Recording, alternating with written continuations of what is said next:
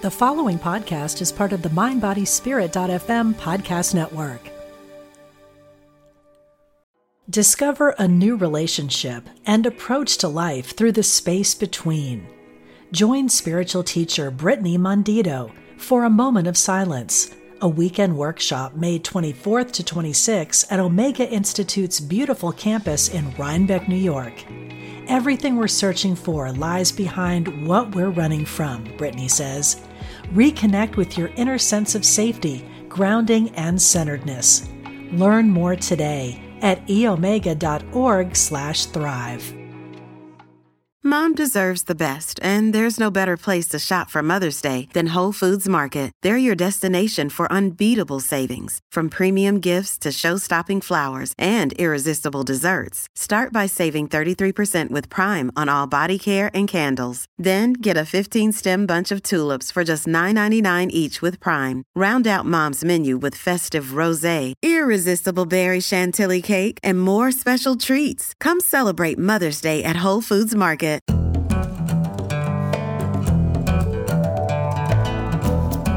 From Spirituality and Health magazine, I'm Rabbi Rami, and this is Essential Conversations.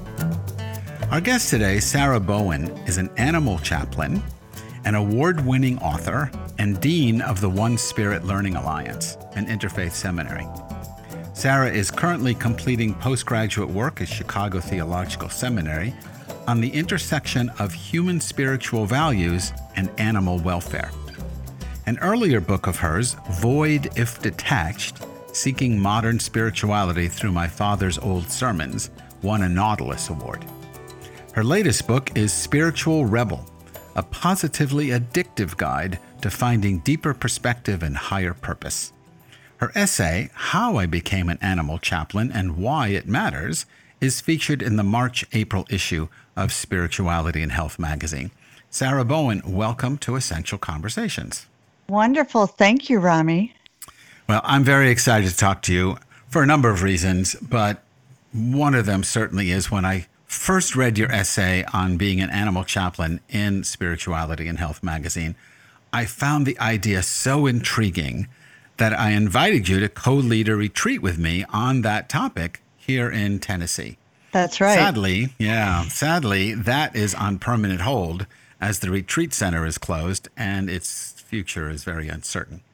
So I'm going to use some of our time together on Essential Conversations to explore the idea of animal chaplaincy because it really intrigues me. In fact, let's just start with that. What is an animal chaplain and how might one become an animal chaplain? Sure. The short answer of what an animal chaplain is someone who supports all sentient beings, regardless of their species or their belief system.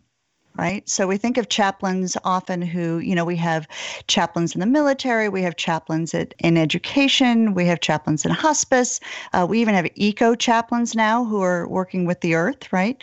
But an animal chaplain is really concerned about making sure that we're not marginalizing other kind. So other kind is, in some cases, pretty close to our kind. And I think, now you have to, if you have to correct me on this. The difference between, is it chimpanzees and people is like 2% of our DNA, something? Yeah, it's actually bonobos we're closest bonobos, to. Yeah, bonobos, they used to think chimps. It was chimps. But they thought it was chimps for a long time. So you're very, very close there. And then they realized that bonobos, which is kind of interesting because bonobos and chimps are very, very different in how they treat each other, how they treat their communities.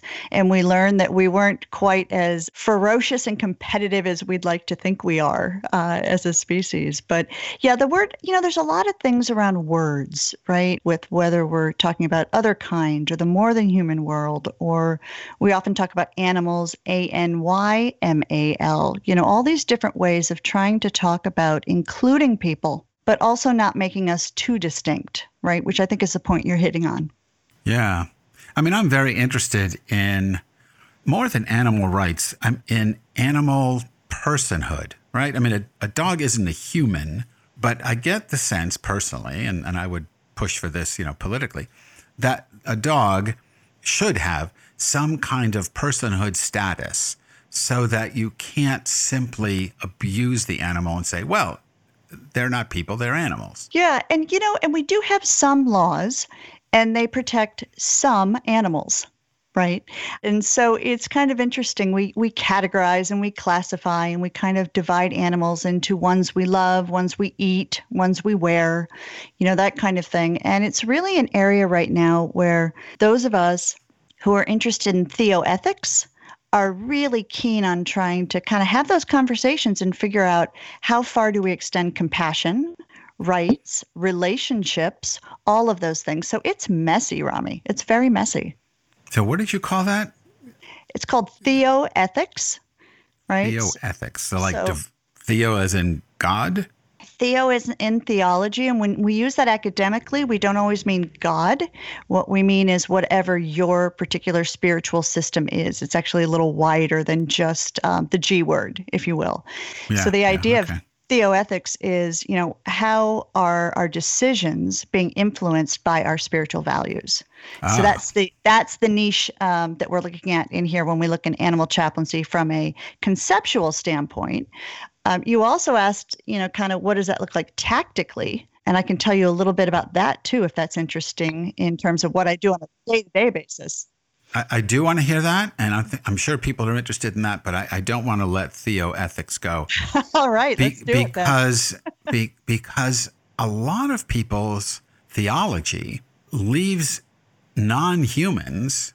I mean, you might argue that everything is sanctioned to some degree or another, and I'm not disagreeing with that. But the higher sentient beings, meaning the two-legged and the four-legged and the winged and that kind of thing. A lot of people have a theology that leaves those sentient beings out, that they don't count. I mean, there was a time we thought animals didn't feel pain. We just couldn't imagine that. So we would do things to them for our own benefit without realizing that they were suffering because of us. And I'm thinking specifically, and then I'll let you get in on this. Sure. I watch a lot of TV. I always watched a lot of TV. I used to work for CBS Broadcasting, and I love TV. But now, stuck in the house, I watch more TV than I had.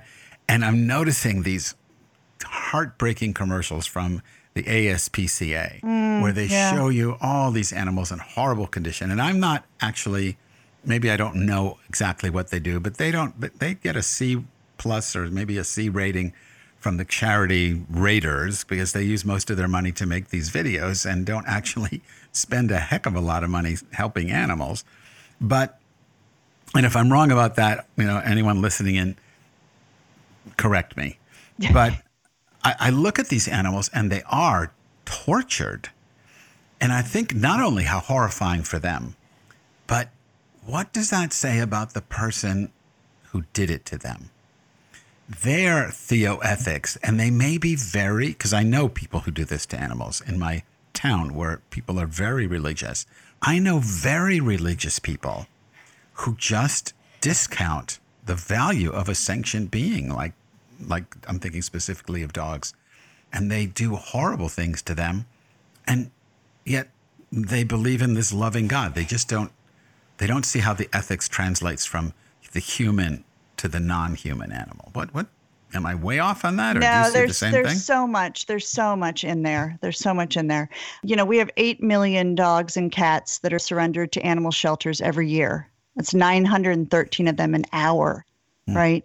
So it's a big problem. One of my things, too, is wildlife. We have 1 million animals a day that die based on human motorists, often who don't intend to. Right. So it's a very, very messy kind of way of looking at how do we make sure that the center of the universe doesn't run right through our own forehead. Right. Right. And I think that we see different models for this in different religions. And, you tend to get in this conversation about, Eastern religions are better for animals, Western aren't. And that isn't necessarily the case. We do see ahimsa. We see things in yoga culture. We see vegetarianism, some of these things that are more prevalent in Eastern philosophy. And we see a little more of the dominion on the kind of so-called Western side. But there are so many people that have been digging into this, writing about this. There's a lot of work being done in that area about, really what did that mean? Let's go back and look at Genesis. Let's look at Psalm 104, right? What do these things mean? And what we find is that we projected some of our kind of some of the stuff that we had going along in society, we projected into our science, we projected into our religion. And a lot of that is what we call speciesism, right? Which is that we privilege ourselves over every other kind. So the work is for you, for me, for any of us who love animals and who are living a spiritual life, is to really seek out those things that talk about what is our relationship with the world beyond humans. Yeah, absolutely. And this is not an East-West situation. I mean, the way the Chinese go after what we considered endangered species in Africa, because they have some, in my estimation, a bizarre understanding of how antlers and tusks and other parts of of rhinoceroses, if that's how you say it, or is it rhinoceri? Rhinoceri? I don't know, but you know what? I'm going to write that down. That's a good takeaway. That's my homework from the Essential Conversations. That's your homework. But they're killing them for magic potions. And here's the thing, is I really think, like everything, we have to look at this on an individual level, right? Because it's really about me thinking about what decisions do I make on a daily basis and how do they affect other beings. And whether that's the salt, I live in New York, the salt that we throw down on our walkway, right? Is that animal friendly? What am I feeding my cats? My cats are obligate carnivores. Am I getting humanely raised meat for them? What are the different things that I'm wearing? Do I know how, animals are being treated when those are created? And I think, we just have to add that to our personal inquiry, really, rather than kind of getting in the place of who's wrong, where's the blame. Although there is a place for advocacy, of course, but I think it starts with us. Yeah, I think everything starts with the individual ultimately. Yeah. But there is a place to challenge cultural norms that are, I would say, evil. If they were going after human babies, we wouldn't go for that, but we would if it's a rhinoceros. Yeah, and it's interesting. A lot of our pharmaceuticals in the U.S. that have really nice, pretty brand names, animals behind those too. Tested on animals and animals in there. And it can get very bleak and it can get very depressing and it can get very sad. So it has to be balanced. And that's where I think the role of interspecies spiritual practice comes in, right? It doesn't have to be all about the sad piece of it. It can also be, a balance of the joy piece of it too. Yeah, no, absolutely. Absolutely. I tend to be depressive about these things, but that's just sad, my personality. Right? It is. But, and I do want to move to your wonderful book, Spiritual Rebel. But before I let you do that, you do list in the magazine article in Spirituality and Health, there's a little sidebar that says what you can do. And there's a whole list of things which we just can't go through. So let's talk about one that you call Reduce. Pledge to eat fewer animal products for 30 days. And I guess there's a website called Reduce. It should be Reducitarian, I guess. It's Reducitarian. And I actually used their model and created something called Spiritualitarian, which I use as well. But the idea is, we can get in these places of, trying to become a certain type of eating style and then beating ourselves up when we don't get to where we really want to be with it, right? I hear this all the time where people say, I really wish I didn't eat animals, but I do. Right. And so, what we can do is we can look at, how about not on Fridays? How about not before dinner? How about reducing? We eat right now, they used to eat about 4% of the diet when, humans started was meat. Now we're over 50%. And anybody who's listening to the news knows that, when we talk about pandemics and the rainforest and climate weirding and all of these things, that there's a piece of that is based in how much animal agriculture we have. So just reduce a little, right? And see how that goes, see how you feel. And it's a starting point. Discover a new relationship and approach to life through the space between. Join spiritual teacher Brittany Mondito For a Moment of Silence, a weekend workshop May 24th to 26th at Omega Institute's beautiful campus in Rhinebeck, New York. Everything we're searching for lies behind what we're running from, Brittany says. Reconnect with your inner sense of safety, grounding, and centeredness. Learn more today at eomega.org/thrive. So I was going to suggest a couple more, and I'm just going to read them. We won't go into them because I realize that we're running up against the clock. It seems like we just started. We're having too much fun talking. I know, and I do want to get to your book, but you suggest that people watch the movie Speciesism, which is called Speciesism, the movie, which I tried to do, but you can't. I don't know. It's not exactly available and easily available, so I haven't watched it. Let me give you an alternative. Yeah, try A Prayer for Compassion, which is now on Amazon and readily available. Try that one. Okay, thank you very much. And then Dust Off the Velveteen Rabbit. Yeah, who doesn't love the Velveteen Rabbit, right? Who doesn't remember the Velveteen Rabbit? Well, I don't remember what the point was. You weren't a little girl who was covered in stuffed animals as a 7-year-old, were you? I was. We read the Velveteen Rabbit. But, the idea in there is the relationship between a little boy and his stuffed animal. And what the question of that book is who deserves to be loved? And I think that's a question that we need to ask ourselves in all these situations. So that's why I say dust off the Velveteen Rabbit. Okay, I'm going to have to go buy a copy of the Velveteen Rabbit. Oh, I'll send you my favorite version of it. Oh, there's multiple versions. All right. So let's talk about Spiritual Rebel. It's a really fun read. And there are a couple things I just wanted you to dig into with us. So in the book, you write that each of us must find our own spiritual path. And later you say that spirituality leads to, and this is a quote, we are okay. So what does it mean when you say we are okay? How did we get to be un-okay? And what kind of spiritual path you think leads us to being okay? So you ask me the big question with a few minutes remaining. I love it. Let's try to just dig a little in. What I was referring to in that is the idea of, we come out of a wellness culture, which is very much based sometimes in I am okay and I need to be okay. And I'm a person in 12-step recovery and I get it. I had to learn to be okay myself, right?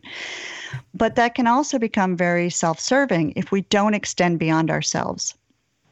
So the comparison I make is wellness means I am okay, and spirituality leads to we will be okay, and that we need both of those. Okay. So what is okay? Well, I don't know. What is okay? I think So it's different. Every person has to define everybody. That. Yeah. So if that's the case, then, way later in the book, 200 pages later, you have this notion of reverent trash collectors. It made me think of Marie Kondo, and you pick up objects in your life. And does this bring me joy? And if it doesn't, you thank it for being in your life, and then you give it to Goodwill or something. That's right. Yeah. So you've got this notion of reverent trash collectors where, if I understand it right, you're suggesting we go through our beliefs and we do the same thing. If it doesn't bring me joy, then I'm going to toss it. What does that do to religion? Or are we moving in? Are spiritual rebels moving into a post-religious mindset? I don't think so, actually. I think what we're doing, I think that everything that we don't like about people, we have chucked onto the word religion. And I think it's a little unfair sometimes. And so and I say that being somebody who has had big periods of being atheist, agnostic, religious, spiritual, all sorts of different things, right? I was a preacher's kid who was raised at the Jewish Community Center, right? So my life was weird to start off with. I think the point I'm trying to make is to go through your sacred trash and to figure out if what you think about a religion is true or not. Because we treat our religions like they're monoliths. All Christians think, all Jewish people think, and that's like saying all Californians think. And it just isn't always true. So I'm talking about discernment, right? Go back in, look at our beliefs, figure out what may be true, what may have just been inherited, and figure out where we are living and what's useful to us. Not just that which brings us joy, but what's useful for us to be joyful ourselves, but also to help others. When I do that, and this is, I guess, is just me. I mean, first of all, it sounds a little relativistic. So, for someone, what's true is Jesus Christ is the only begotten Son of God, through whom you earn eternal life and salvation, and all other ways are wrong. I look at that belief. I look at all beliefs as inherited. I don't think any of them, I know this is overstatement clearly, but, looking at Judaism, I don't think there's a God who chooses the Jews. I don't think there's a God who writes books. I don't think there's a God who has children. I don't think there's a God who watches over us and rewards you or punishes you with COVID-19. All of that stuff is, to me, you can see where and when and why it was made up, but it's all made up. Now, but there's a key word there. There's a key word there, Rami, which is that we're in this space. We've gone to the space of talking about belief. And one of the points that I was trying to do with Spiritual Realm, because we can get nerdy religious and do our exegesis real well, right, on any of these topics. But what I tried to do in the book was get us to say, let's take the beliefs, let's figure out what's useful, what's not, and then let's move to experience. Because the end point is not the belief. It's the experience. It's the connection. It's the ability to have your spirituality inspire you to do seva, to do service, to do whatever. And if we get stuck in the belief space of you believe such and I believe such, and let's fight about that for a while, we don't get anywhere. So I think that's where I was trying to go, is the sacred trash picking is the first step that enables us to then go to experience. Does that make sense? It makes sense. I happen to agree with it. That's why it makes sense. But so my confirmation bias has been completed. That's right. So because I think that experience is the only thing that really matters, and that beliefs are. I mean, I believe what I don't know to be true. If someone says, "Do you have a sister?" I never say, "Oh, I believe I have a sister." I know I have a sister. You might say, "Is your sister home?" I say, "Well, I believe she's home, but I don't know if she's home." So beliefs are ways of affirming things that we don't know to be true. True, yeah. Experience, now I'm assuming a lot here, but experience through contemplative practice, I think, if you're serious about your practice, always leads to a core set of experiences: interdependence, oneness, globalist ethic, beyond just the human, all beings. I think the experience leads you there. And so that your affirmation of the oneness of life and our ethical obligations toward it is rooted in experience and is not a belief. I would say it's true and testable, just like in science. Science makes claims that are testable. It's a knowing. It's a knowing. It's a knowing that can be tested by anyone who wants to do the meditative work of testing it. Although I would also add to yours, if I might, non-contemplative spiritual practices too. And that's one of my big kind of sticking points sometimes, is where we say it's only the contemplative practices. And sometimes we can get there in some things that are wild and crazy and a little zany too. Well, that's a very good point. That's a very good point. My teacher, Father Thomas Keating, made a very big point about saying, look, contemplative practice is one thing. Gardening also works. Dance also works. That's right. And I agree with that. Thank you for catching me on that. One last question, because I know we've actually gone over the time that was allotted to us, but it's a podcast. As Dean of the One Spirit Learning Alliance, where do you think the future of religion, the future of spirituality, the future of clergy is going? And let me just make it very topical. I sense, because I talk to hundreds and hundreds of clergy people who are seeing, in a sense, the end of the old way of doing things with organized religions and denominations and big churches and even small churches and big synagogues, all of that stuff, that something was on the way out. The pandemic is speeding it up.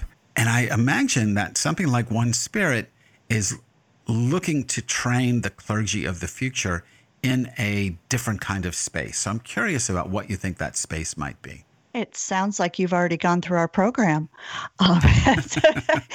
So, we talk about training spiritual leaders right, as opposed to just clergy. And the idea is to be able to have people understand what their call is and how do they then get the skill set and the communication skills and the network to be able to go out and to do that in the world, right? So that's how we train clergy. Now, it also requires that you learn about these beliefs, right, that we were just talking about, and that we have to learn about experience, and we have to try things and all that. But where I think we're headed is to a place where each person determines what their work is to do in the world, as opposed to an organization deciding what their work is. Now, I think there's still a space for churches. I think there's still a place for synagogues, for mosques, for meditation centers, for yoga studios. These are all organized spiritual, centers, right? But they are changing and they're transitioning. And the more that we net them together through spiritual leadership, right? So it's not just about I belong to my tribe, the more work we can do. And it's always going to come back to me to what is the work. And so that's what we do at One Spirit. Getting beyond the tribe, that I think is the big work for our time. And it brings us back full circle to where we started, right? Because that tribe doesn't just include the two-legged people who pay the mortgage. So that's right. It's much, much bigger. It's the planet, it's the animals, and it's all of the people. And so that's what we're including all together in what we study. Yeah, in Genesis chapter 12, verse 3, it says that we're to be a blessing to all the families of the earth, not just human, not just Jewish, but all the families of the earth. Amen. Amen.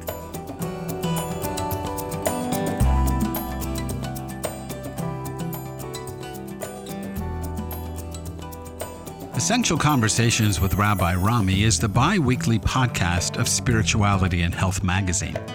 If you like Essential Conversations, please rate and review us on Apple Podcasts and subscribe to the show on your preferred podcast app. You can also follow me on Spirituality and Health's website, where I now write a regular column called Roadside Musings, and on my new podcast, Conversations on the Edge. And don't forget to subscribe to the print magazine as well.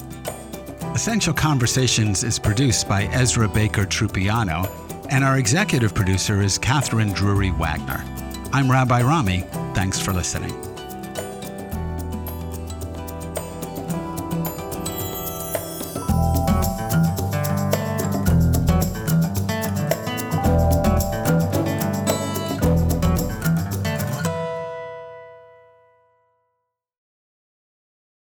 Since 1977, Omega Institute in New York's beautiful Hudson Valley has hosted some of the best spiritual teachers and social visionaries sharing their messages of hope, healing, and transformation. On the Dropping In podcast, hosted by Emmy Award-winning producer Callie Alpert, you will enjoy in-depth interviews and conversations with people like Pema Chodron, Jack Kornfield, John Kabat-Zinn, and many others on the MindBodySpirit.fm podcast network. Also, check out the video series on Spotify.